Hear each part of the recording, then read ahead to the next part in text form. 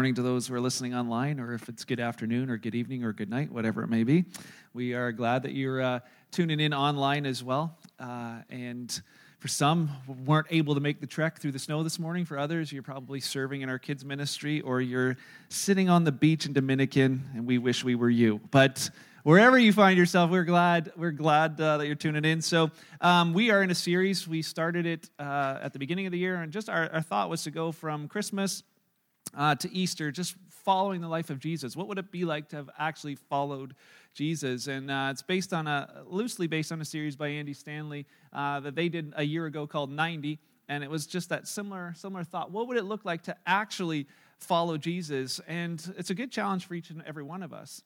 So many of us are quick to say, well, yeah, we're a Christian, but are we actually following Jesus? Because that name Christian is so watered down in our culture that it's hard to know what a Christian really is. And a Christ follower requires us to follow. And it's been, even for myself, just reading it, there's challenges that hit us that I hope that we're challenged with, wrestle with, and ultimately deal with. In our first week, we looked at a guy named Luke.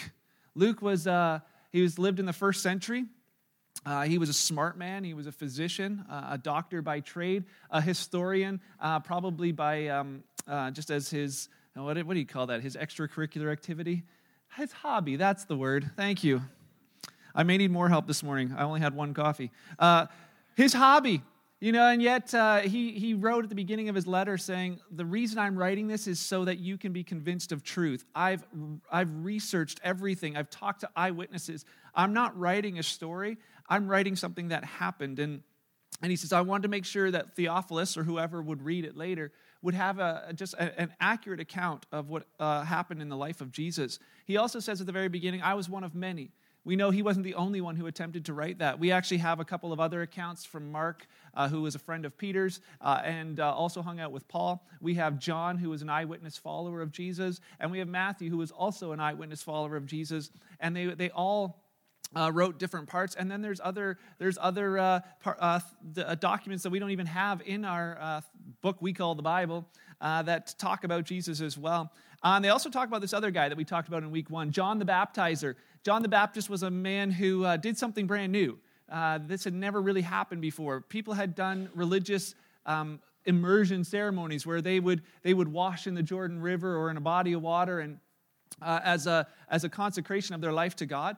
But nobody had ever actually done that to another person. That was the first time where people would go and somebody else would dunk them under the water. And so that was new. And so, of course, crowds would crowd around. And they thought, wow, as soon as there was crowds, they thought, wow, John must be somebody. Maybe he's the coming Messiah. And we learned in week 1 that he said, no, I'm not the Messiah. I'm just here to point you to him. And so he would tell all those crowds, hey, there's somebody coming. And then when Jesus did show up, he didn't say to the crowds, hey, I want you to believe a story, or, hey, here's some old scrolls I want you to read and try and believe that they're true.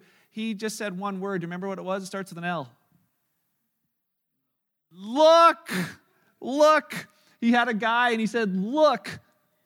No, look. It's the obligation that wherever I point you go, look.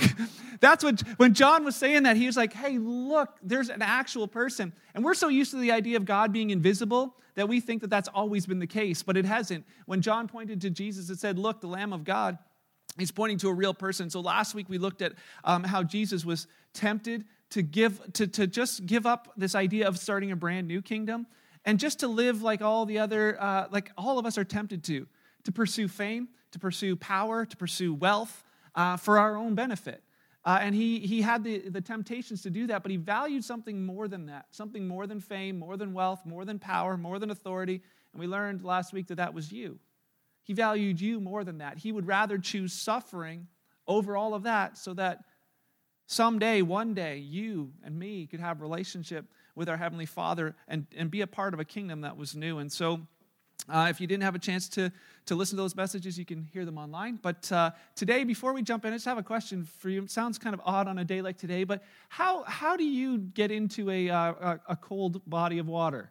How do you jump into a cold pool? It's maybe different. I wonder, just by show of hands, are you one of the ones who dips your toe in And then it's like, oh, that's a little cold, but you want to go in, so you put your, up to your knees, you sit on the edge of the pool, then you climb down the ladder till your waist, and then you get back out for a while, and then finally you ease yourself into the shallow end and slowly walk into the deep end. How many of you are those kind of people? Yeah, me too. How many of you are this guy? Cannonball! Don't even check, just go. So I was going to show a video. There's a guy who does this on a frozen pond and doesn't realize that it's actually not thin enough for him to go through the ice, and just crazy. But they don't even check ahead of time. It's just boom, cannonball. And maybe you're like, well, what does that have to do with following Jesus? Thought this morning is this, that for many of us, and I would assume that many of you in the room this morning are Jesus followers, and you've heard the good news of Jesus before, but how you've heard it often determines how you share it with others, or if you share it with others. And Jesus' command to us was that we would share the good news with us, but so few Christians do it. Why? I think part of it is because of the way it was presented to you, or presented to us, and how we present it to others. Maybe for you, your first experience with Christ sounded something like this. Somebody came up to you, maybe it was a Sunday school teacher, or it was at camp, and they're like, hey, you know what? Jesus died for your sins, and if you want to go to heaven, you just need to say this prayer. Repeat after me. And you're like, okay. And so you repeat after me, and at the end, they're like, there you go. Now you're a Christian. And you're like, what does that mean? Oh, don't ask any questions. Just believe. Okay, but what did I sign? No questions. You just got to have faith. You just got to trust. You just got to believe. And you're like, okay. And from then on, you've just kind of been like, okay, I'm a Christian. Maybe for you, it was a little bit harsher. You saw somebody either on a street corner or an angry preacher like, you better stop sinning. You better stop sinning, boy. You better get your life right with God. God's angry at you. You are on your way to hell. Unless you get your life cleaned up and you start going to church. You start getting, in God's good books, maybe do a few better things, and you can kind of, get in God's good books. And you're like, you're not sure. Like, have I done enough good things? Have they, outweighed the bad? And you still have questions, but it's this thing of you're either all in or you're not in at all. Or maybe for you, and I think for many, this is the case, you were born into a church-going family. It's kind of just been, that's just life as you know it. You were there before you realized it. They did the sprinkling ceremony or whatever it may have been. You grew up, you learned all the songs, you knew the routine. Maybe it's here. You're like, yeah, I know they're going to do announcements, and if I come late, I can miss giving in the offering, and then they're going to sing, and after they sing, Mark's going to talk, then you're going to pray, they dismiss, we get brownies, we go home, and you've learned the routine. But maybe you relate to this guy when you think of Christianity. It's like, it's kind of boring, actually. And those of you who are this person, you don't relate, well, you don't even know, because you are sleeping right now already. It's warm in the back. All right, but, and others question your faith. Like, at work, they find out that you're a Christian, and somehow, you didn't tell them, but somehow they found out, and they ask you questions like, so you're a Christian, eh? Well, why do you do that? Well, you believe in God? What does it mean to be a Christian? Well, yeah, I believe there's a God. How do you believe? How do you trust that? Science would say this, this, and this. You're like, well, I just believe. Don't you? Well, no, I just don't believe. And well, in your head, no, they're going to hell. And you're like, I'm just going to go back to work. It's like when they ask you questions about your faith, you're like, the questions start going on in your head. They're like, I'm not going to tell them that's a really good question, but that's a really good question. How does this all work? But I can't ask anybody.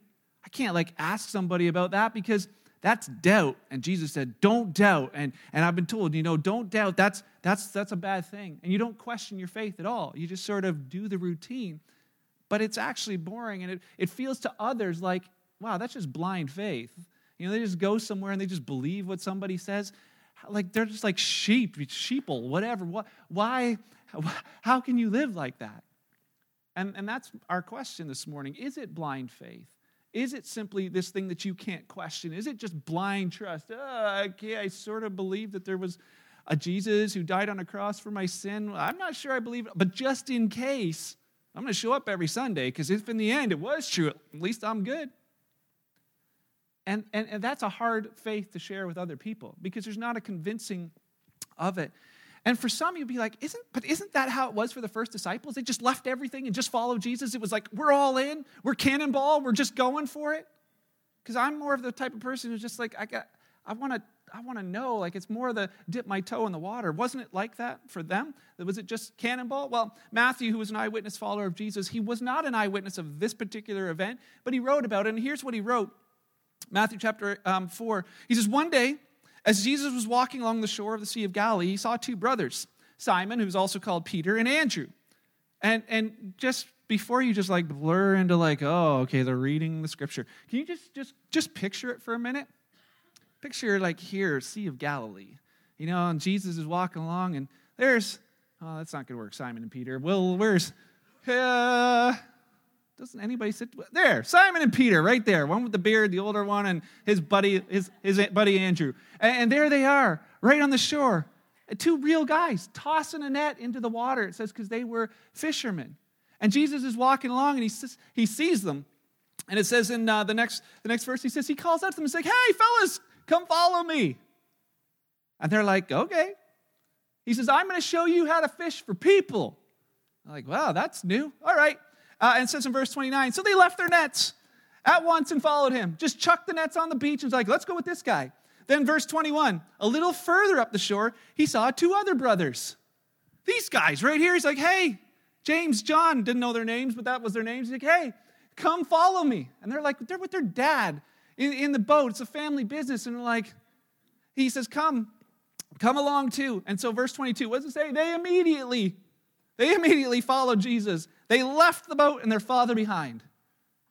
And maybe you were raised with the thought, like I have, when I was a kid, where the preachers would say, he's got to be Lord of all or he's not Lord at all. It's like, you got to make this decision and you're all in. And you're like, I just feel like I don't have enough information. I don't feel like I know enough. And you think, and they're like, well, you just have to have faith. You just have to just get all the way in and go. And like, I don't know that my friends, you look at those people and you're like, I don't think that's very responsible. I don't think that's really very realistic. How many of you would do that? Have you ever pictured this? Just picture this for a minute. You're sitting in high school. Where's the high school students? There's a few. You're sitting in high school, and this guy walks into the door, knocks on the door, opens it up. He's like, he's got a robe and a beard, and your teacher looks like, who are you? He's like, hey, you guys, come follow me. And they're like, yeah, extra long recess. And the teacher's like, you're going to fail. We don't care. We're going with this strange guy wherever he's going. Odd. You're at work. You're framing a house, or you're putting together chicken crates, or you're driving a bus, or whatever you're doing. All of a sudden, this guy walks up and he's like, hey, come follow me. And you're like, okay. He's like, you know what? You're used to like working with chickens or whatever else, but I'm going to teach you how to fish for people. Like, all right, I'm in. Boss is like, where are you going? I quit. I'm with this guy. He's going to teach me how to fish for people. Weird, no? So then maybe you're sitting, you work in a family business. You're a cabinet maker. And all of a sudden, this guy walks in and says to your son, hey, come follow me. And you're like, wait a second. I've been training you for this family business. And they're like, yeah, Dad, good luck. Have some more kids, because we're going with this strange man. We're going to go, I don't know what we're going to do, but we're going with him. We quit. Who would do that? Have you ever thought about that? Who would actually do that? And yet sometimes that's how we kind of call people to have faith in Christ. Like, just leave everything and follow Jesus. Was it really like that? Was it really like that? It doesn't seem quite right. Maybe you're like, well, maybe they were just cannonball people. Maybe they just had no doubts. Maybe they were whatever. Maybe that's just the type of people they were. But is that how it really happened? There's a guy named Paul Harvey who used to tell the rest of the story. If you're familiar with that, you listen on the radio, he'd tell this story, and at the end, he would tell you who it was about, and you were like, whoa, I never knew. He's like, and now you know the rest of the story. When we study the Word, one of the most important things to remember is that context is so important. There's other details to the story. Luke actually gives us the rest of this story. And so we're going to go through a bunch of verses. You can follow along. You may want to just jot them down so you can take a look later or maybe listen later. But I'd encourage you to look this up and just realize how this journey, how this moment where Jesus called people to follow him actually happened. In week one, we looked at John's account of John the Baptist on the shores. In John 1, verse 35 to 37, John was saying the following day, John had just said to the crowd the day before, look, there's the Lamb of God. He's going to take away the sin of the world. Then he says the next day, the following day, John was standing with two of his disciples. As Jesus walked by, John looked at him and said, hey, look, there's the Lamb of God. And the next verse it says, when John's two disciples heard this, what? They followed Jesus. And it's like, whoop, there's the Lamb of God. See you, John, we're with this guy, right? And there was this, it seems like this instant follow. But what really happened, and if you continue to read, what we find out is that one of those two guys, who was one of John's disciples, he helped John baptize people. His name was Andrew. Andrew went to Jesus and said, hey, where are you staying? We want to get to know more about you. And Jesus says to them, well, come on over and see where I'm staying. So they go, and says they get to the place where Jesus is staying. It's 4 o'clock in the afternoon. And says that because it's late, they kind of hang out with him for the rest of the day. The next day, Andrew, who is one of those two, goes and finds his brother Peter. He's like, Peter, you got to come with me. We found the Messiah. No, for real. We found the guy he's the Savior of the world. John told us, and Peter's like, okay, I'll come meet him. So Peter comes in and meets Jesus, and Jesus is like, he says, hey, Simon, from now on, we're going to call you Peter, which means the rock. He's like, meet the guy who gives me a new nickname. All right, well, okay, that's good. And it says they began to follow him. And they kind of follow Jesus like people follow their favorite sports team or follow their favorite band. You know, when your band comes into town and you're like, oh, man, I got to go see them. They're only in Toronto. That's not that far. I'm going to drive out to see them. I remember going to a U2 concert because that was the closest one. I was like, oh, they're there. But I also have met people that follow different sports teams or sports players. We have a couple, Mike and Christine McKay. They come here on Saturday nights. They had a friend who was playing in OHL level or whatever, and they would drive everywhere they could where his closest games were to watch him play. And they would travel all over this area just to watch him because they were following him and his team. And I thought, that's kind of what these guys were doing. They were still working. They were still doing other things, but wherever Jesus was doing something, they would show up in that place where Jesus was. And so then it says that Jesus headed back north. He was kind of in the south spot. He headed north. Here's what Luke says, Luke chapter 4. Then Jesus returned to Galilee. Galilee is actually where Peter and Andrew were from. And so they just kind of followed him back up north, a 3-day journey, but that was where home was. So Jesus is going north. Man, we're going to go north too. That's where we live. He says that Jesus was filled with Holy Spirit's power, and reports about him spread quickly through the whole region. And here's the words I want you to remember. He what? He taught regularly. Okay, so just picture, he's gone up to the north part of Israel where these guys live, and he's teaching regularly in their synagogue. That would be kind of like their church, and he was praised by everyone. So when he was up there was this Sea of Galilee, whole bunch of towns around it where people were, these fishing towns. One of them was this place called Nazareth, which is a little ways away from the sea. That's where Jesus was raised. He goes back to his hometown. He talks to the people there. They don't like what he says. They want to chuck him off a cliff. And he just kind of like parkours his way right through them all. And at the end, he goes back and says, well, I'm going to go where they like me. And he goes to a place called Capernaum. So he gets to Capernaum, and it says this in Luke chapter 4, verse 31, so a number of verses later. It says, then Jesus went to Capernaum, which is a town in Galilee, which is the lake. He says he taught there in their synagogue every Sabbath day. What's he doing? He's teaching in their synagogue every Sabbath day. So he's there for a while. Verse 32, it says, what the people were amazed at his teaching. They heard his teaching, for he spoke with authority. They're like, this guy talks like nobody else. So you picture it. Jesus is now up north. He's been teaching every week. It's like they're used to hearing him and the things that he said. And then it says this, one particular Sabbath day, Jesus is speaking in the synagogue in Capernaum, and there's a man who shows up, or who regularly goes. His name's Simon. It's at Simon's synagogue. Simon comes into the meeting, and during the service, all of a sudden, Jesus is teaching, and then this guy right here in the empty seat just starts manifesting a demon. He starts shouting out and screaming, and Jesus recognizes right away, that's not that guy. There's something inside of him that's not right, and says to the demon, hey, you, get out, be quiet, leave the man, get out of here. And everybody's watching what's going to happen. And maybe you don't believe in demons and all that stuff. They did. And they watched him, and all of a sudden they're like, oh, and he leaves. The demon leaves, and the man's in his right mind, and everybody looks and like, who is this guy? He speaks with such authority. Nobody else talks like, nobody else does this kind of stuff. And they begin to trust him, it says. Then what happens? They're leaving after the service the same day. Same day. Simon's like at the end of the service, hey, Jesus, you want to come over to my house for lunch? Jesus is like, yeah, okay, I need lunch. Let's go to your house for lunch. I'm adding a little bit here, but this is kind of how it went. They're walking along. He's like, so we're actually going to my mother-in-law's house for lunch. And you can read along. It says they get there, and he's like, and actually, Jesus, I kind of have another motive. Like, my mother-in-law is the one who always makes the lunch, but she's really sick today.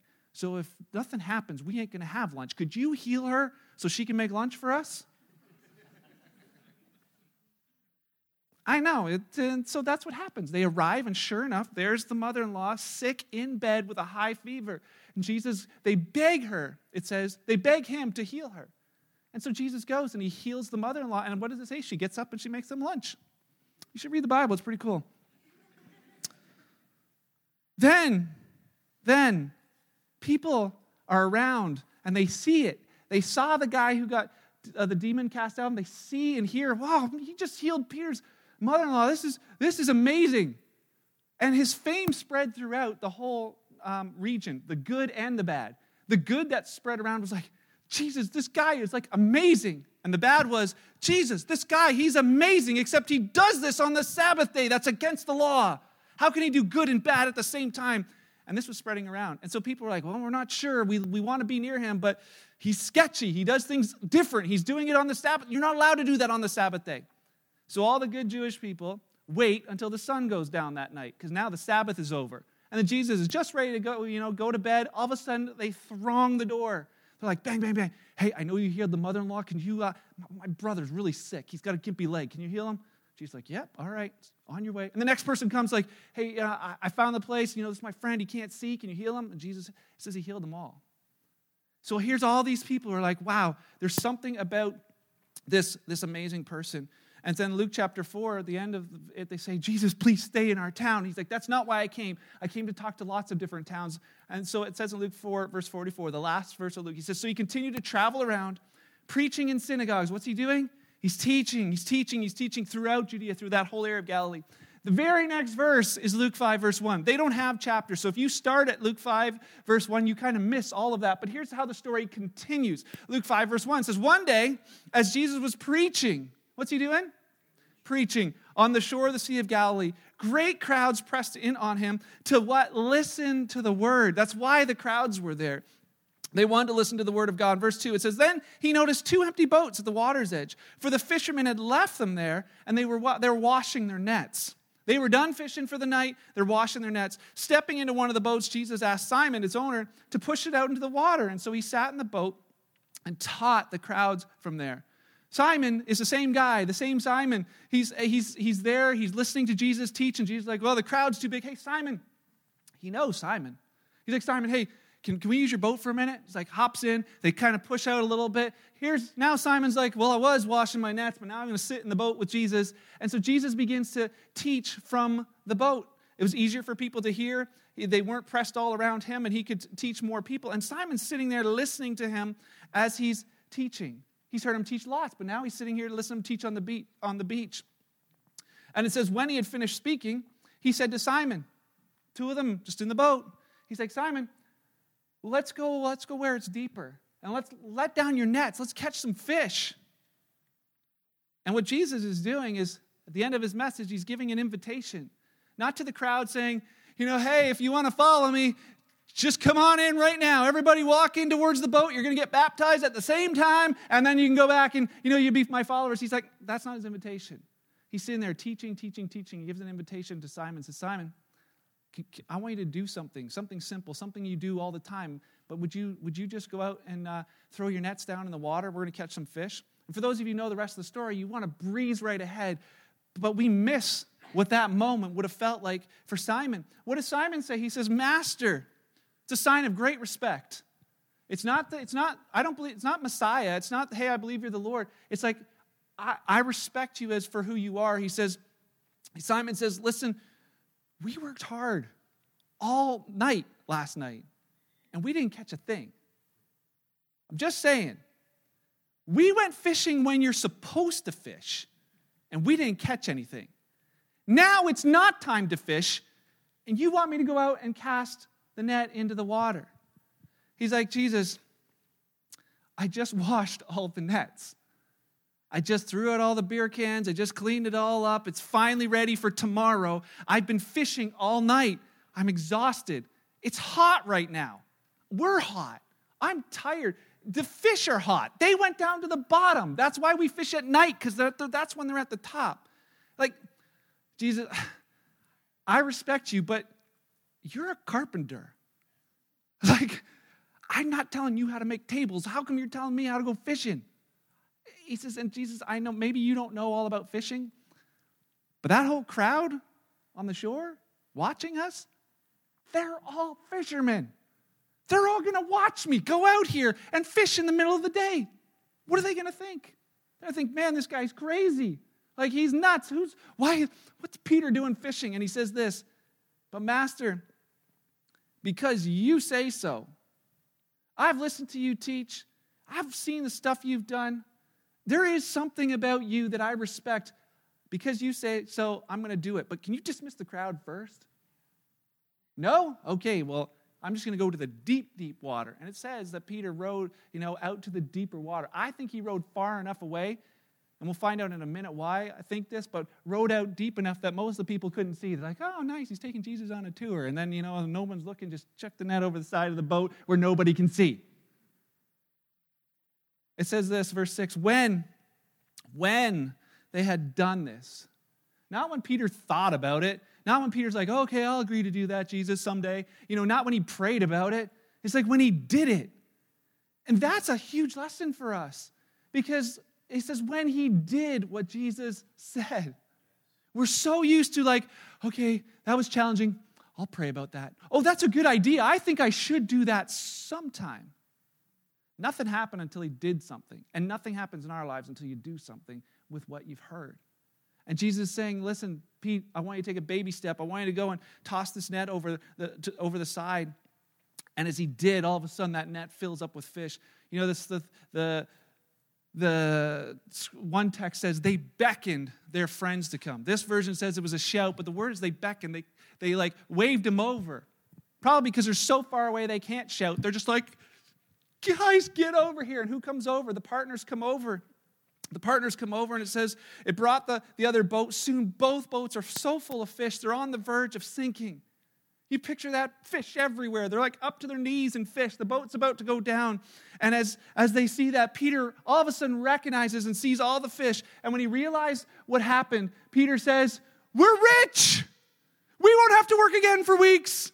And then he right away thinks, he says, oh, Jesus, I'm going to offer you a 7-year contract, 30% stake in the business. This is like, you know what, there's a 5-year non-compete after completion, and here's the just sign right here. And he's just wondering, I wonder if this model will scale. Get it? Scale. He's like, this is going to be the thing. What would you have thought in that moment? What would you have thought? Well, what Peter actually says is this. When Simon Peter realized what happened, he fell to his knees before Jesus, right there in the boat. And he says this, oh, Lord, please leave me. I'm such a sinful man. He was so amazed by all the fish. He says, please leave me. I'm a sinner. What happened in that moment when he realized, whoa, this is God, he became so aware of the fact that he was a sinner. And his assumption was that God wants nothing to do with sinners. Because that's what the law had always said. The law was always, God is holy. Here's the sinners. There's got to be lamb sacrifices. There's a priest that goes between you and God. There's this distance. And Peter was like, I'm a sinner. I can't follow you. I love how Andy Stanley says it. He says it this way, being a sinner doesn't disqualify you from following Jesus. It's actually a prerequisite. Being a sinner doesn't disqualify. If you're sitting here thinking, I got to get it all together before I start following Jesus, he's like, stop. You can start right where you are. You can start right now no matter what. Verse 10 says, his partners, James and John, son of Zebedee, were also amazed. Jesus replied to Simon and said, don't be afraid. From now on, you're going to be fishing for people. He says, don't be afraid. Don't be afraid of the fact that you're a sinner. This is new. God has come to be with men. God with us. Remember Emmanuel? That's what this is all about. Peter, don't be afraid. I've got this covered. And then verse 11 says, as soon as they landed, what happened? They left everything and followed Jesus. Wow, that's a whole lot different than the first story, no? They heard, there was information, there was evidence, there was all this stuff that they could put their trust in Jesus. There was these baby steps of saying, Peter, you can trust me. He's like, okay, I'm going to try. And once he realized he could trust Jesus, he's like, I'm going to follow you with everything. And they followed him and continued to follow him right up till their deaths. They lost everything and didn't even care because they also lost this thing called regret. They had none in the end. Peter had no idea in that moment, though, what hung in the balance of that decision. Go out and throw your net over. And most of us have no idea what hangs in the balance when Jesus is prompting us to do something, saying, listen, come on, follow me. So we wrap this up this morning. Maybe our communion guys can just get stuff ready. I want you to picture yourself talking to Peter. Don't distribute it just yet, but just so you're ready. Picture yourself sitting for coffee with Peter. 30 years after this event happened, you're sitting there with Peter and you're like, wow, Peter. So that's how it happened, eh? Like, the boat's full of fish. He's like, yeah, that's how it happened. That's when I started following Jesus. That's when it was all in. And you might be saying, wow, if God would do something like that for me, no, I would follow him too. If I saw that, I would follow as well. You know what Peter would say? Seriously? Okay, wait, what? Well, hold on one second. What Jesus did for me was like a fish trick. He just like filled a boat with fish. Do you have any idea what he did for you? He didn't do no fish tricks for me. What do you mean, what did he do for me? Peter's like, didn't you read my letter? I sent you, I dictated a letter. I've sent this letter. Have you not read my letter? Let me read from my letter. And he begins to read 1 Peter chapter 1, verse 21. He's writing to all kinds of people about living out their faith. He says, for God called you. God called you to do good, even if it means suffering. Just as Christ suffered for you, he's your example and you must follow. You must follow in his steps. Verse 22, he never sinned. He never deceived anyone. He didn't retaliate when he was insulted, nor threaten revenge when he suffered. Like, what does that mean? He's like, have you guys ever seen a crucifixion? We'd be sitting in our chair like, no. He's like, I've seen hundreds. Do you know what a crucifixion looks like? Have you seen like the blood just running down those wooden timbers? Have you ever heard what a crucifixion sounds like? The screams of grown men begging for mercy, just begging everyone around them to make it end, insulting people, hoping that they'll in turn kill them. And people standing at the bottom, not daring to kill them for fear that they will be on a cross next if a Roman should catch them. Have you ever smelled the smells of what crucifixion smells like? Broken human meat just on display in the hot sun. Do you know what that's like? And we're like, no. He's like, well, I do. And not only did I see hundreds of crucifixions, I watched my friend crucified on a cross. I wasn't right close like John. John was right there with Mary, but I was close enough. I watched him. He didn't die like a mere mortal. He was hanging there in agony, but it was like he knew that this was part of a plan much bigger than just this. I kind of knew it in the garden when Judas came. Dang, Judas. You know, he came in the garden and he kissed him on the cheek and he betrayed him. And I was like, I grabbed my sword and I chopped off the ear of one of those guards. And Jesus was like, stop, Peter, put your sword away. And he healed that guy right there, put his ear back on and told me to put my sword away. I was protecting my friend. He's like, Peter, we're not doing this. And I watched him submit to Judas's betrayal. I was there at the trial when I could just hear through the doors the legal lawyers were just telling lies about him. As he's standing there, I watched and I listened and I was like, Jesus, defend yourself. Those aren't true. That's not who you are. Tell them about your new kingdom. He didn't say anything. He submitted to all of their lies. They handed him over to the Romans. We could hear the whips We could hear, we knew that he submitted to their torture. Then he submitted to the agony of the cross. And later on, it dawned on me that he was submitting to the wrath of God. He submitted to it. He finishes by saying this: he left his case in the hands of God, who always judges fairly. This is not judges fairly. If anything, this is the most unjust thing that could happen. But in verse 24, Peter says, you know what? He says, I realize that he personally carried our sin. Mine, yours.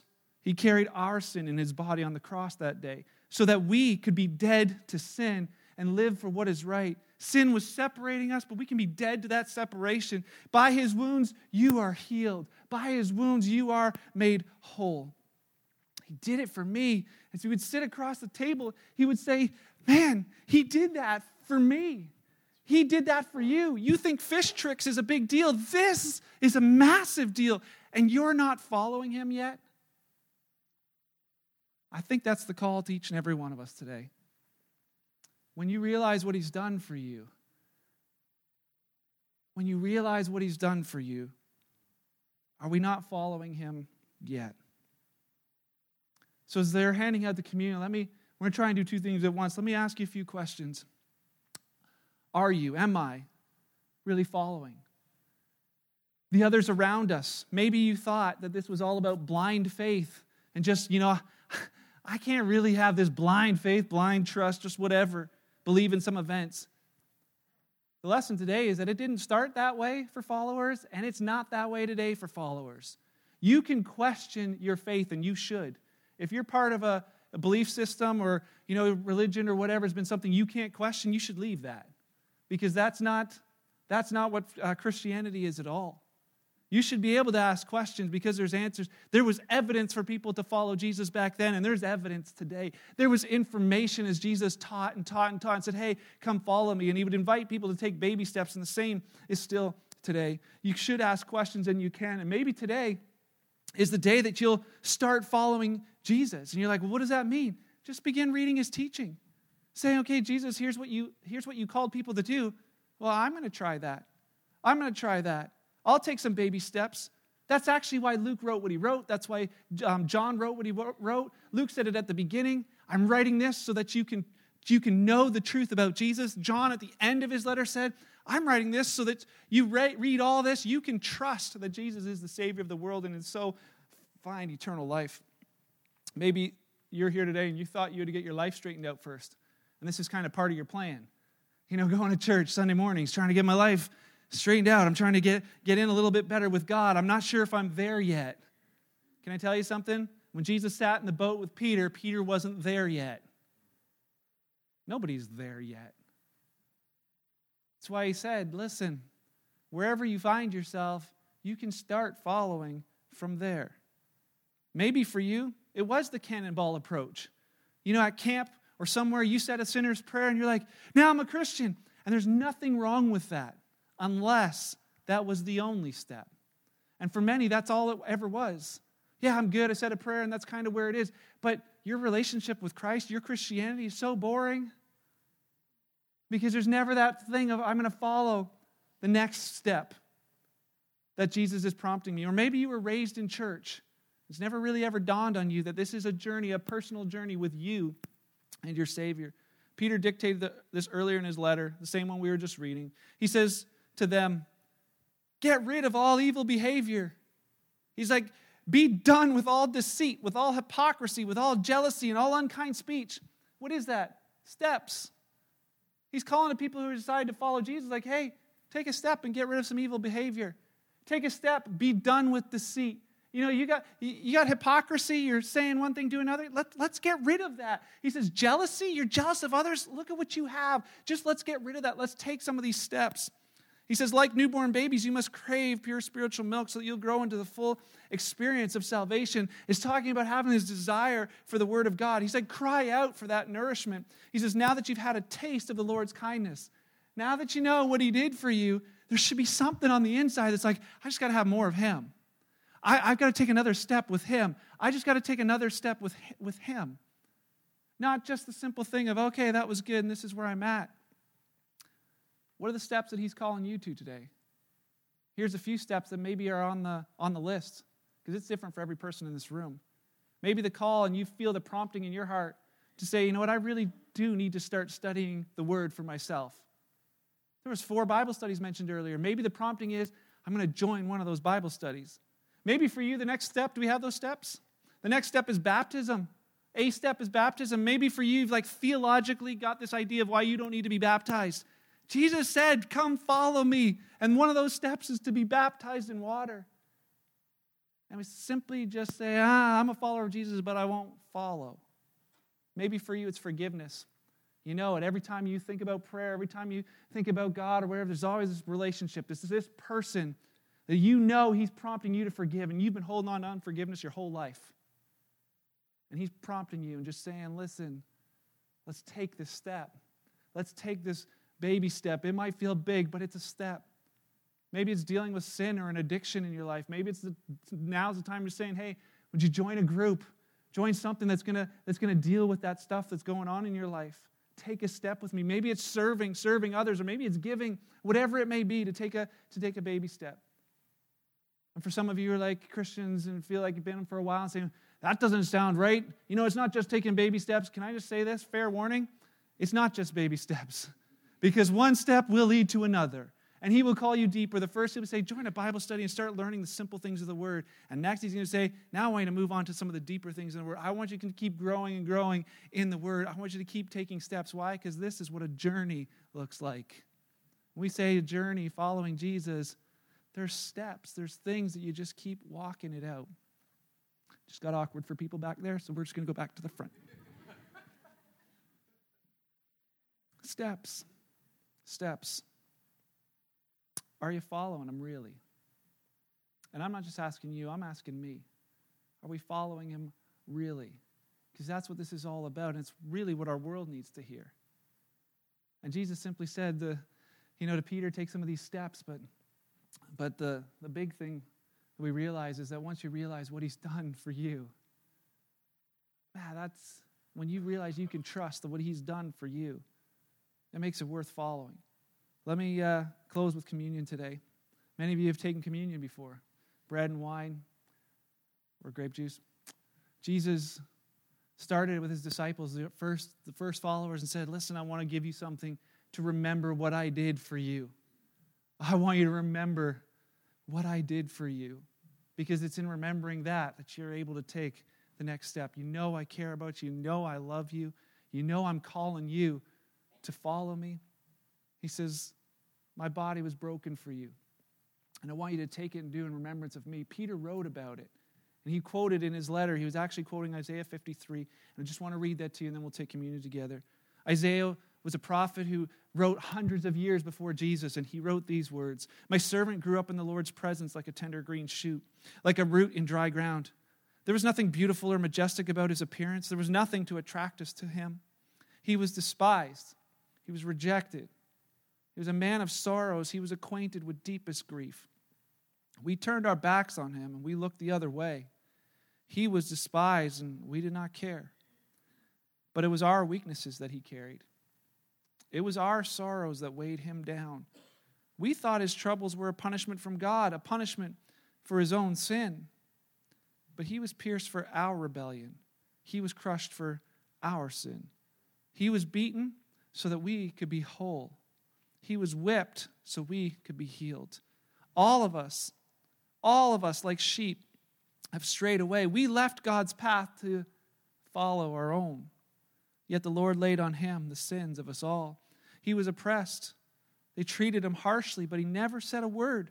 He was led like a lamb to the slaughter, and as a sheep is silent before the shears, he didn't open his mouth. Unjustly condemned, he was led away. No one cared that he died without descendants, that his life was cut short midstream, but he was struck down for the rebellion of my people. He had done no wrong, had never deceived anyone, but he was buried like a criminal. He was put in a rich man's grave. But it was the Lord's good plan to crush him and to cause him grief. Yet when his life is made an offering for sin, he will have many descendants. He'll enjoy a long life, and the Lord's good plan will prosper in his hands. Just listen to these words, the last verse. When he sees Speaking of Jesus, when Jesus sees all that's accomplished by his anguish, he will be satisfied. What did he see? What does he see? He sees you. He sees me, rescued, forgiven, set free because of his anguish. And because of his experience, my righteous servant will make it possible for many to be counted righteous, for he will bear all their sins. That is what he has done for you. That is what he has done for me. What more do we need to follow him? This morning as we take this bread, just realize it was done for you. He says, this is my body, a reminder that it was broken for you. Do this to remember me, to honor me. Let's do that together.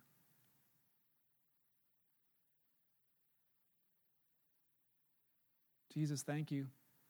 Thank you, thank you, thank you for submitting yourself to that cross. Not for your own benefit, but for ours, for mine.